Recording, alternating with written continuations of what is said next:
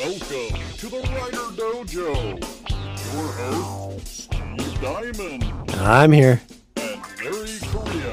Ahoy, mateys! Episode, Intellectual Property.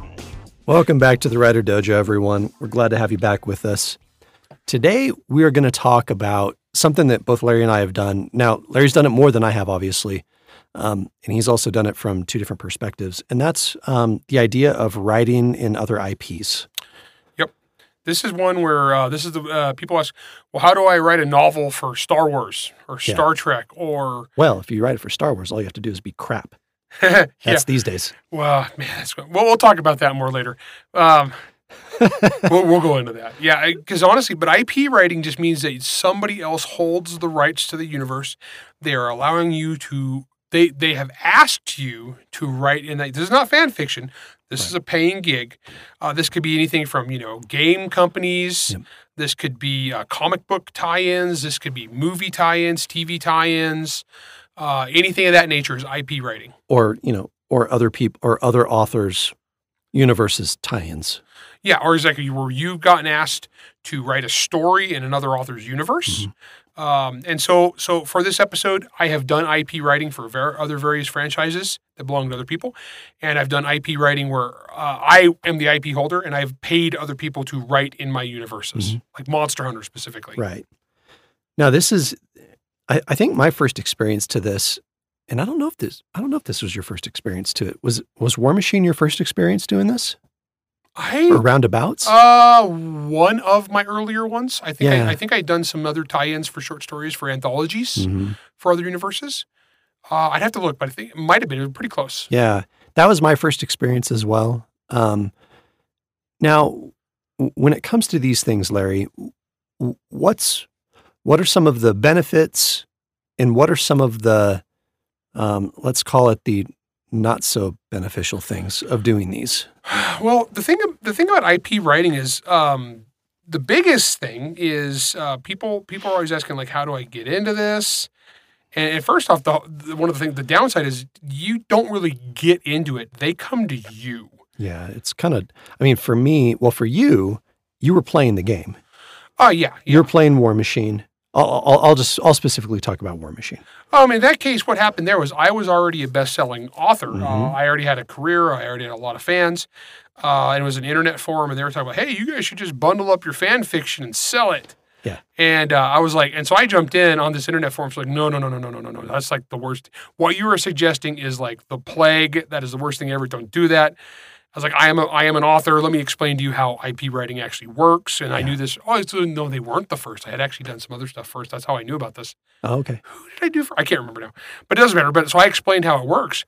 And then that company contacted me and they go, wait, you play our game? Well, they knew right. who I was. This, yeah. And I came back and I was like, oh, yeah. And I was like, you read my books? You're like, yeah. You're like, yay, scorn, yay, scorn. Do you want to write something for us? Okay, that's how that started. Right. So the thing is, the hardest thing about IP writing is, getting into it, you already have to be established as an author. The odds of somebody hiring you to just write for them and it's the first thing out the gate you've ever done, that almost never happens. Yeah. For me, the way I got into it was, I grabbed firmly onto Larry's coattails and I held on for dear life. Well, because what happened was they were standing up their own fiction line at the time. They were expanding that into outside of game stuff into actual books and anthologies and that kind of thing. And so they were desperate for looking for good quality authors. And I introduced them to probably 5 or 6 other authors that also had played this game and were familiar with it. Mm-hmm. And so right out the bat, it was a handy thing for them to meet a bunch of authors really quick and hire them. Now, a note on IP writing, the IP holder is going to look at your portfolio. They're going to go read your books. And I say, is this dude a good fit to write for our brand? Mm-hmm. And if they like you, then they will give you a contract and a specific thing to write for them. But you don't ever just write something for an IP and say, yo, hey, Star Trek, you wanna buy this from me? Yeah, we talked about that a little bit in our last Q&A session about the idea of writing fan fiction and how IP holders in general, in mass, they're not going to go read that stuff. Yeah, they're not going to unsolicited. even open. They're not going. If you send them a file, they're not going to open it. If you No. mail them a manuscript, they're going to return it unopened. Yeah. Absolutely, because what happens is we talked about this last episode, but that invites them up to lawsuits. If they later use an idea that is in your thing just by happenstance, that enables you to sue them for ripping you off. This is why they won't touch it with a 10-foot pole. Yeah.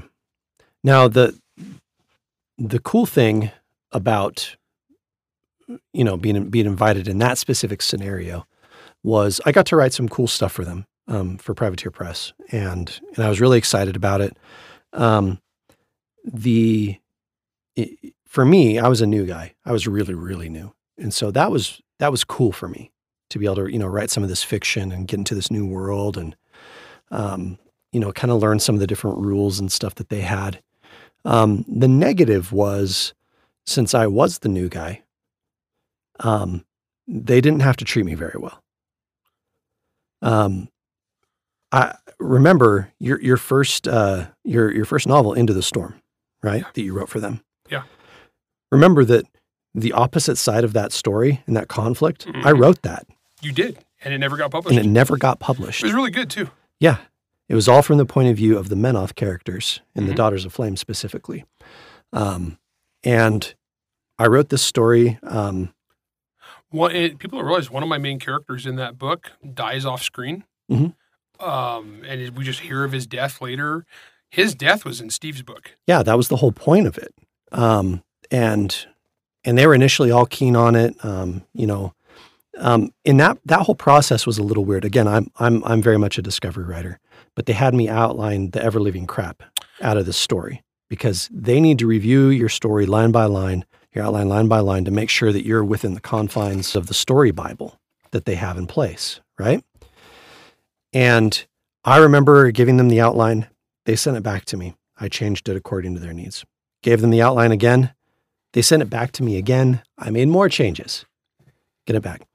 We do this several times, and the funny thing is, for a world like War Machine, it had been around for a decade, so it had tons and tons of story Bible. And we talk a little bit about the importance of that in one of our episodes where we were talking about canon and consistency. Now, by the time it finished, they sent me back my final approved outline. I think this outline was like 15 or 20 pages. It was ridiculous. And they sent it back to me and they said, "Hey, cool. Yeah, we're good to go. So you're going to have this to us by deadline, right?" And I looked, and deadline was 5 days away. And this was a novella. It was 30,000 words. And I'm like, well, no, you guys just approved it. They said, "Yeah, that doesn't matter." So again, would they have done that to Larry? Probably not. No, Definitely I would have just not. said no. Yeah, exactly. But for me, again, I was a brand new writer, and they knew that, and they knew that they could take advantage of that, and I was very eager to please, and I desperately wanted to have more stuff published, and so I said, "Well, okay." Happened to be a 4th of July weekend, and I wrote that entire novella in 2 days. And I read it. It was good. Yeah, it was really good. I sent it to them. They wanted me to revise some stuff. I revised it. And then right around that time, to be honest, I'm not sure what happened. I'm still not sure what happened to this day, why they didn't publish it. No idea. So it's just sitting there. But anyway, so you see there's good and bad when it comes to writing in an IP. Well, and the bigger the IP too, the more corporate mercenary it's going to be. Yeah. Like, and it's interesting too, because some of them, like, okay, so that is an IP that they lock down. Like, they are very meticulous on what they allow. There's other IPs that are very, very loose. I've heard the Pathfinder one's pretty loosey-goosey. Yeah, actually, I got invited to do one of those a long time ago, and I never played Pathfinder, so I never got back to them. But it was interesting because there was I've done Aliens and I've done Predator. So two of the biggest franchises of the 1980s. Yeah. And in that case, what it is they were putting together anthologies where the studio had a deal with a publishing house, and the publishing house hired an editor. That editor goes out and finds writers that they think would be a good fit for that universe. And obviously, with something like Aliens or Predator, you have no shortage of authors who are familiar with it. It's not an obscure thing. It's like one of the most mainstream IPs there is. And of those, you have to, you get hired to do it. And the hardest thing on that is I did a whole bunch of homework to make sure I was doing everything right. And what I discovered is some of this Hollywood stuff, there is like zero continuity because every time they have a new movie come out with a new director, that director just throws out everything that came before and just does whatever. And so Alien was like, oh my gosh, there was like no consistency. But it was fun. I got to write the history of the M41 pulse rifle, which was hilarious. Yeah. Everybody else it was an Aliens franchise about colonial Marines, and everybody else was pitching all these stories. I want to do Hudson. I want to do Hicks. I want to do Apone. Looking in my eye. It's like all this cool stuff. Yeah. And they come to me. It's like, what's your pitch, Larry? It's like, I want to do a future Tales of the Gun TV show episode about the history and development of the M41 pulse rifle. And the editor's like, what? And I go, trust me, it'll be awesome. And one nice thing about as your career goes on and you're a little bit famous and you've pulled off a lot of crazy stuff, you get a little more leeway even with IP writing. And they're like, yeah, go for it, I guess. And I did. And it was baller. It came out great. Well, and the good thing from the editor's standpoint, I've edited collections, you've edited collections. And the good thing about that is when someone approaches you with an idea like that and they're a known quantity, you just kind of go, well, cool. I mean, it's definitely not going to be like anything else in the collection. Yeah. I remember I wrote for this one collection about giant robots. And everyone look, when you write for a collection about giant robots, you know what all the stories are going to be about. They're about giant robots, playing rock'em sock'em robots with giant monsters. Heck yeah. And there's nothing wrong with that. I've written those. You've written those. But when it came to me, I'm like, yeah, but that's not me. And so I sat down, I went, okay, well, what should I write then? And I ended up writing, Single White Female meets Pacific Rim, where a giant robot basically becomes sentient and starts stalking a girl that lives inside of it. Because it's me. Now, and because of that, I got invited into another anthology where they wanted something very, very different. And similar in that tone, but very different. What would turn out to be very different for other stories. So to your point, yeah, having been an editor and having had my stories edited, there's something to be said about being the guy, if you're a known quantity for sure, being the person that can go in there and say, look, I can do this thing, and this story will not sound like all the other stuff, but it will be consistent to what you're asking for. And I think that was one of the,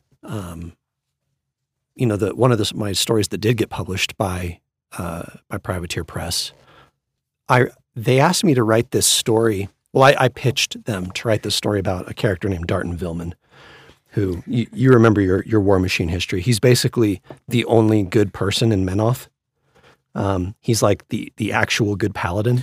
Yeah, he was actually the paladin that was a paladin. Instead of being just a fanatical, maniacal murderer person in plate mail, which is basically everything else I write. Anyway, so I pitched them this story and I said, look, this is what I want to do. I want it to be this long retreat, this horrific retreat. Everything is constantly attacking him. It's a horror story, da-da-da-da. And they kind of looked at me and they went, okay, give us an outline. So I gave them the outline. That outline was like 5,000 words for a short story.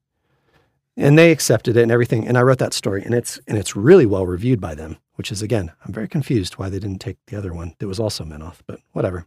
Anyway, there is something to be said about one, you kind of have to know the IP that you're writing for. So you have to know what that audience is for. Like, who is that audience? Yeah, we'll talk about after the break what happens when you get people writing for your IP that don't know. Yeah, there's some examples out there. Once again, we try not to name names, so we'll be a little vague. Well, some of these they deserve it. Well, but this one of the cases that you're talking about, it directly impacted us to our benefit later. That's true, actually. Yeah, that is true. We'll tell that story. Yeah. Okay. Look, we're going to take a quick break, and we'll come back. We're going to tell you the story of how Servants of War came to be. Yeah. All right, we'll be right back. The war between Al Nassia and the Empire of Kolakovia is in its 100th year.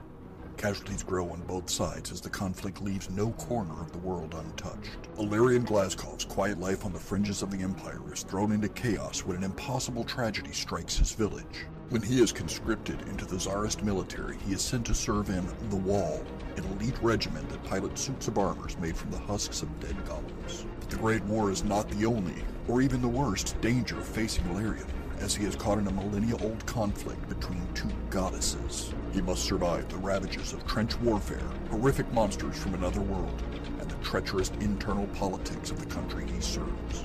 New military fantasy from master of horror Steve Diamond and international bestseller Larry Correia. On sale March 1st, 2022 on Amazon or wherever books are sold. Pick up or reserve your copy today. And welcome back to the Writer Dojo. Now, what we want to do, we want to tell you a little story about how writing for an IP kind of went south on us, but turned out to be in our benefit. And I'm not sure that we've actually told this story. I don't think we told it before. on the show. I don't think so. There's a few people that know it. Actually, not that many people know this story. Yeah. All right. Well, So, background, I had written 2 novels for War Machine, I'd written the short story. Into the Storm, Into the Wild, and I also wrote a novella, and I wrote like 4 short stories. Yeah. And you and I were at Gen Con, and we were talking with a guy named Lou Anders. And Lou at the time was the head editor for a company called Pyre. Pyre. Yep. They were, Pyre was a back in its heyday, they were a really cool publisher. Lou was great. He was taking a lot of stuff from that was super popular or was up and coming over in Europe, England, and he was bringing it stateside. He's the guy who brought Joe Abercrombie to the States. It's Lou Anders. So that should give you an idea of how important Pyre was for a minute there. Now, somehow, and I don't know how, I mean, Lou's a big time gamer. So I wonder if this is how it came down. But Privateer Press approached Lou, or maybe Lou approached them, I'm not sure, to get a license for writing War Machine novels. Yeah, and these were going to be widely, because the other ones we'd done so far had just been like limited distribution, that kind of thing. This would be wide distribution, like so at every Barnes & Noble and that kind of thing. Every bookstore. And they put one together. My gosh, I can't remember what that novel's called. Anyway, it's about some gun mage doing things. Anyway, the reason I'm a little dismissive of it is because Larry and I we read that book, and it seemed obvious to us that the person who wrote it didn't actually know how the game worked, and didn't understand the world in the slightest. Or if they did, they certainly didn't go through the editing process that we did. Right. So that book came out. Because we were meticulous. Right. Well, that book came out, and I don't know how well it did, but they'd already commissioned a sequel. They gave it to some other author. I'm not going to name his name. I know his name. I'm not going to name it. I just don't feel like it. I don't feel like giving him any more attention than he has. I don't even remember this guy. So they give him this. They give him the thing, and they give him an advance. And we've talked about advances and stuff like that. They gave him an advance, and he wrote an outline and gave it to him. Gave it to Pyre and to Privateer Press. And they read over the outline, and it was trash. It was absolute trash. It had nothing to do with the world. It wasn't consistent with the first book, which also wasn't consistent with the world. So it was, if the first book was baseball, this one was like curling. It was way the crap out there. It made no sense. And they asked the author to finish it, to fix it, and he said no, and walked away, skipping into the night with the advance. Larry and I pride ourselves on our professionalism, and we talk about it quite a bit. Yeah. This is the antithesis of being professional. That's just not good. So Larry and I are at Gen Con. We love walking the floor at Gen Con, impulse buying everything that we see. And we were there. And after in the evenings, you end up hanging around a bunch of other gamers and authors and stuff like that. And we were chilling with Lou Anders.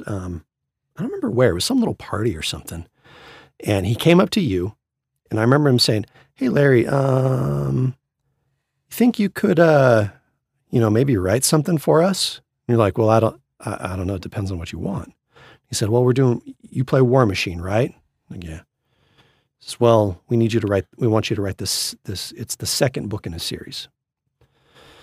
And I remember you saying, I was standing there with you, and you said, "Well, I don't know that I really have time for that. I'm pretty sure you were still at the contractor with me at that point." Well, and also too, my career, that was in the period where my career had really taken off. And so at that point, IP writing was no longer lucrative for me. Mm-hmm. And you said, "But what I can do is I could grab this guy right here," and you pointed at me and said, "and we could plan it and write it together." And Lou was like, "Yeah, this sounds great." So fast forward a few months, I run into Lou at Worldcon, the last Worldcon I ever went to. And I ran into him there and talked with him about it, and he seemed jazzed. And then after that, we started going through the process of planning it out. Yeah, we wrote a pretty extensive outline. Pretty huge outline. I remember we were going through all the source books for the war game and for the role-playing game. Came up with a really good story. I was really pleased with. Yeah, and it had to tie into using characters from that first book that was written by some other dude. Which, that was actually the worst parts, because I really didn't like that book. No. Well, neither did I. So it just wasn't great.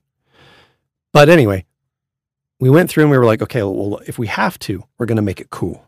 And we went through, we were doing all this stuff. We were referencing like page and paragraph number to the editors and stuff so that they could see where our brains were at.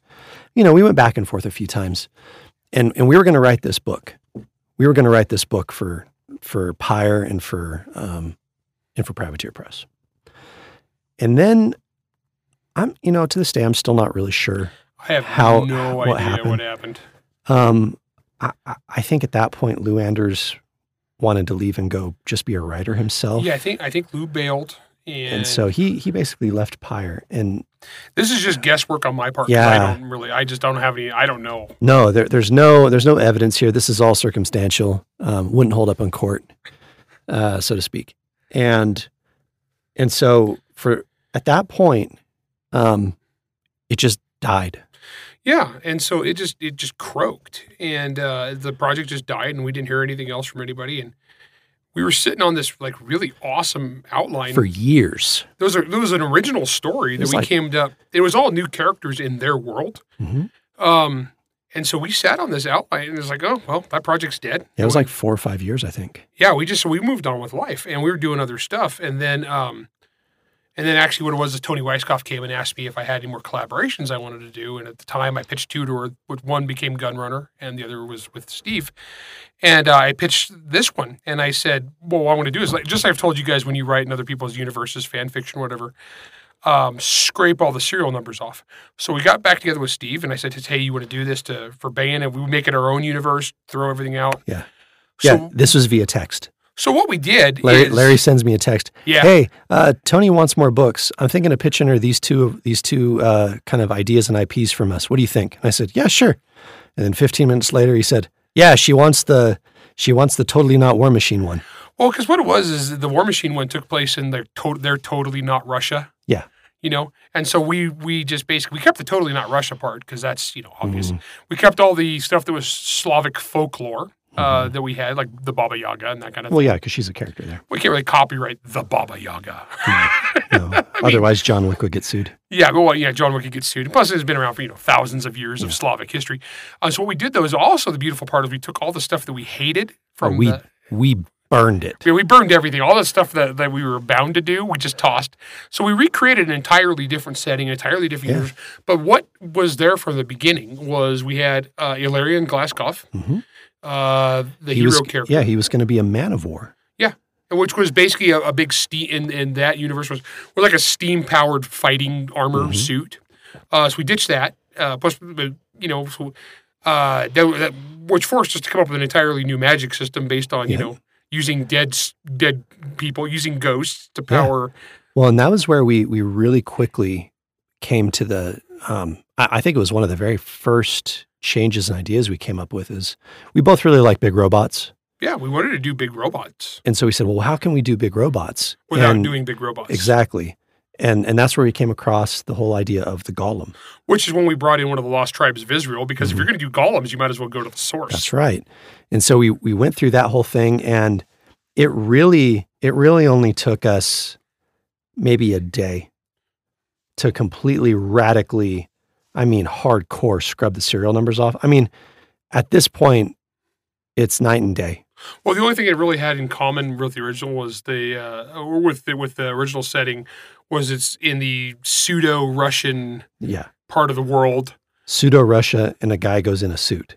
A guy goes in a suit and there's Slavic folklore. Yeah. Every other character we have in there was one we came up with ourselves anyway. Yep. Because any of the other ones, we just deleted them because they didn't work. Yeah. And we came up with better ones. So that was one of those where we went to do IP writing, and it turned out it wasn't IP writing, but we had a perfectly good outline and a perfectly good story, actually a really good story that I wanted to tell.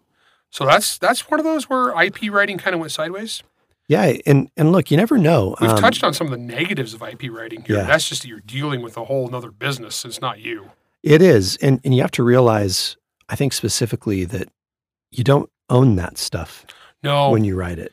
There's cases where some IPs are held more sacred than others. Mm-hmm. Like, get us started on some of the new Star Wars novels. Oh gosh, there's one in particular. Just like, okay, so when they rebooted, I grew up. I grew up reading the now, what do they call it? The legends universe, the legends of the whatever. I grew up reading, Timothy Zahn's series and Kevin Anderson's series and stuff. Dave Farland. And Dave's stuff. I grew up reading those guys. Never in my wildest dreams anticipated that I'd be buddies with all those guys now. Well, and Timothy Zahn's his trilogy in Star Wars was it's considered sacred. It's so good. It's really good. No. And it introduced all this great stuff. And so then Disney bought it, and then Disney threw away all those books. Now, to be fair, some of those books, think about IP writing, some are good, some are bad. Oh, there's some bad ones. There's some really bad ones. Sure. Any IP, there's going to be where they bring in good authors and where they bring in bad authors. Mm-hmm. And there was a lot of those bad ones, and there was a lot of good ones, but they threw it all out, and then they rebooted it. And they got an author, who we shall not name, who is a giant friggin' dork, let's be honest. I'm going to call him a wibbly-wobbly author. Yeah, gosh, this guy... Jerkily writing. This guy is a terrible writer, and he's a terrible human being, and he's just awful. He's awful to the fans. He's awful to the universe. And they got this guy to write the reboot of the world's biggest IP, right? And I don't know why they picked... Well, I know why they picked him. He was good I know exactly why. He was Mr. Social Justice on Twitter, and that was the hotness. So they bring this guy in, and he wrote this... I tried to read it. And it's like literally the worst thing ever. It's atrocious. It's atrocious. And so that was one of those where, IP writing just goes sideways. And of course, when it got negative reviews, this guy, blamed it on his fans being homophobic or on the readers being Star Wars fans are all homophobic because he had a gay character. Here's the kicker though. Paul Kemp, good writer, talented writer, had written Star Wars novels before with gay characters. Yeah, no one cares. No one cared. But you know why? Because Paul Kemp's a good writer. And he's a talented writer who respected the source material. Yep. And here's the thing. I've met Paul Kemp, and I've talked to him on the internet. Me and Paul Kemp differ on literally every political topic in the universe. However, I respect the guy because he is an actual professional good author. Mm-hmm. This other dude, so much. He's just a terrible author. Yeah. And I wish they would have gave it to Paul Kemp. He would have did a good job. Well, I don't know. That is one of the frustrating parts of when you're a reader of tie-in fiction. You see so many things out there. You see so many pieces of fiction out there, and some are good, and some are just atrocious. And there's part of me. I don't know if I've said this online, but you and I talk about this all the time. Like our careers are based entirely on spite. Oh yeah, I've done so much stuff just out of spite.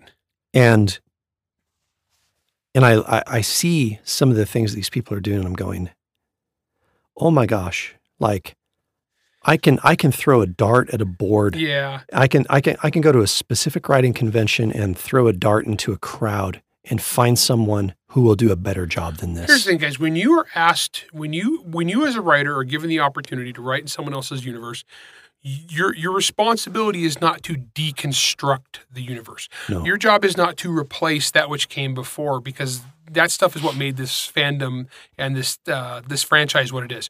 Your job is to do your homework and be respectful to the fans and be respectful to the franchise and its original creators and write something that fits in that vision. Now, you don't have to repeat what's came before. You can do your own thing. You can be creative. You can expand the universe.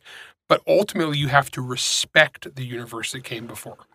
If you spit on the universe that came before, that is like the worst thing ever. It's just unprofessional. I remember when you approached me to write in the Monster Hunter series.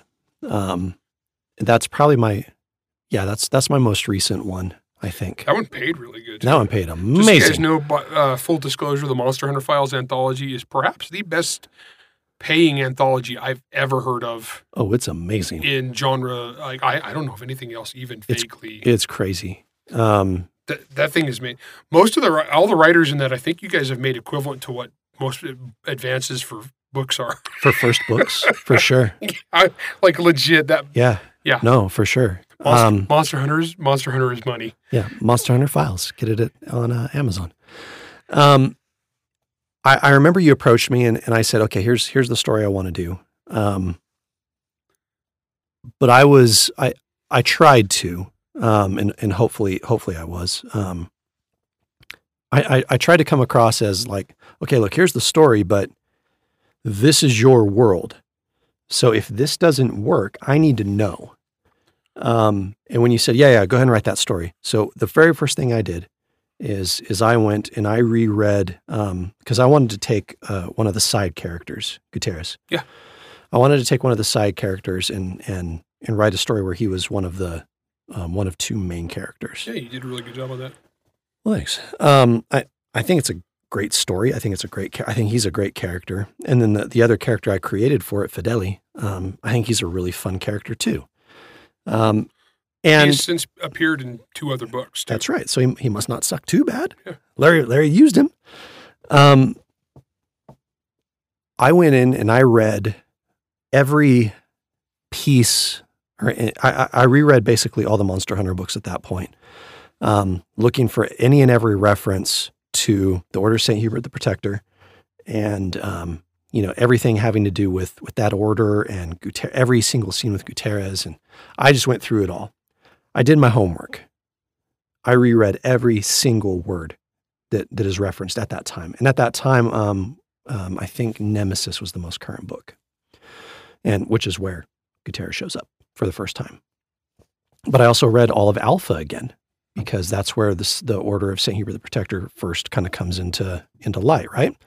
Through all the chapter bumps. And I went through, I read it all, I wrote it, and I gave it to you. And I was like, okay, look, again, I need to know if this is okay. Yeah. Now, on the opposite side, as the IP holder. Exactly. This is actually why there hasn't been a second anthology yet, because it's a lot of work for me. Putting together this anthology was a lot of work, because what happens is I have to go through every single story with a fine-tooth comb to make sure that everything in there works, or could at least it's close enough to works that it can be explained by the perception of whoever the narrator is. Because there's a few stories in there where people are like, well, I don't think that's quite right. Well, and those is because I allowed it, because that's how the narrator perceived it. It's not actually, he's not telling you the universal truth. He's telling you what he saw, or what he thinks he saw. But it's really hard and time consuming for me. So I take a pitch from everybody who's like, I want to do this. I want to do this kind of story. I want to do this kind of story. I got to make sure they're not stepping on each other's toes. I got to make sure everybody's like doing a diverse, selection of different stuff from the universe. You use the dreaded D word. No, but I use diverse in the actual meaning of the word, which is ironic too. Everybody talks about diversity, yet that actually was really diverse, except because it was in every sense of the word, and really. It wasn't forced. It just was what it was. Yep. I hate those people who like quantify everything. It's pointless. Just make art, guys. Just go make fun. Just have fun. Make art. Yep. Don't listen to Twitter. And no, but so when you're the IP holder, man, you got to protect your baby. Mm-hmm. And so I have to go through and I have to approve everything. And then I have to check when you guys are done to make sure everything fits. Now, I was fortunate in that, I mean, I'm a fan of the series. Close, so. I'm a fan of the series anyway. And you and I mean, we get together and we talk all the time. So that really wasn't a challenge. But what I can imagine is that there were a number of stories that were that had to have some drastic changes. Oh yeah, there was quite a few where I was like, that's awesome, and I think that's a really cool thing you did, but that's not how this works in this universe. Right. You're going to have to rewrite that.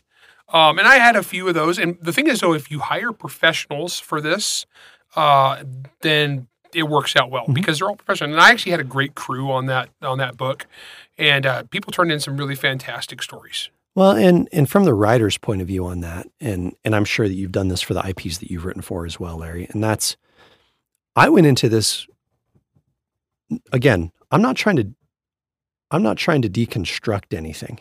No. I went in there like, okay, I've been given the opportunity to write in this IP.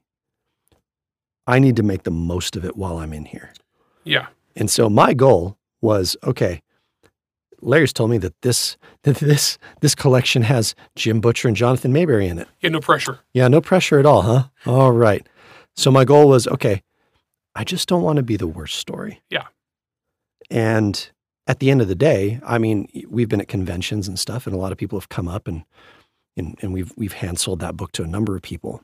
And a lot of them, when they find out that I'm the guy that wrote the Combat Exorcist story, they go, "Oh, dang. This is a well-reviewed story." That was one of the better stories in that collection. It's actually like, interesting nice. that you mentioned Jonathan Mayberry, because Jonathan Mayberry is probably one of the most prolific IP writers alive.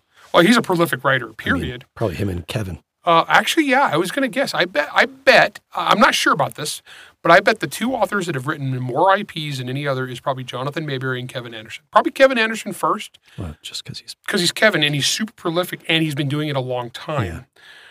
Kevin has written in probably every major IP there is. Yeah. I can't think. I mean, if it's an IP, if it's a series of books, Kevin is probably in it. Yeah.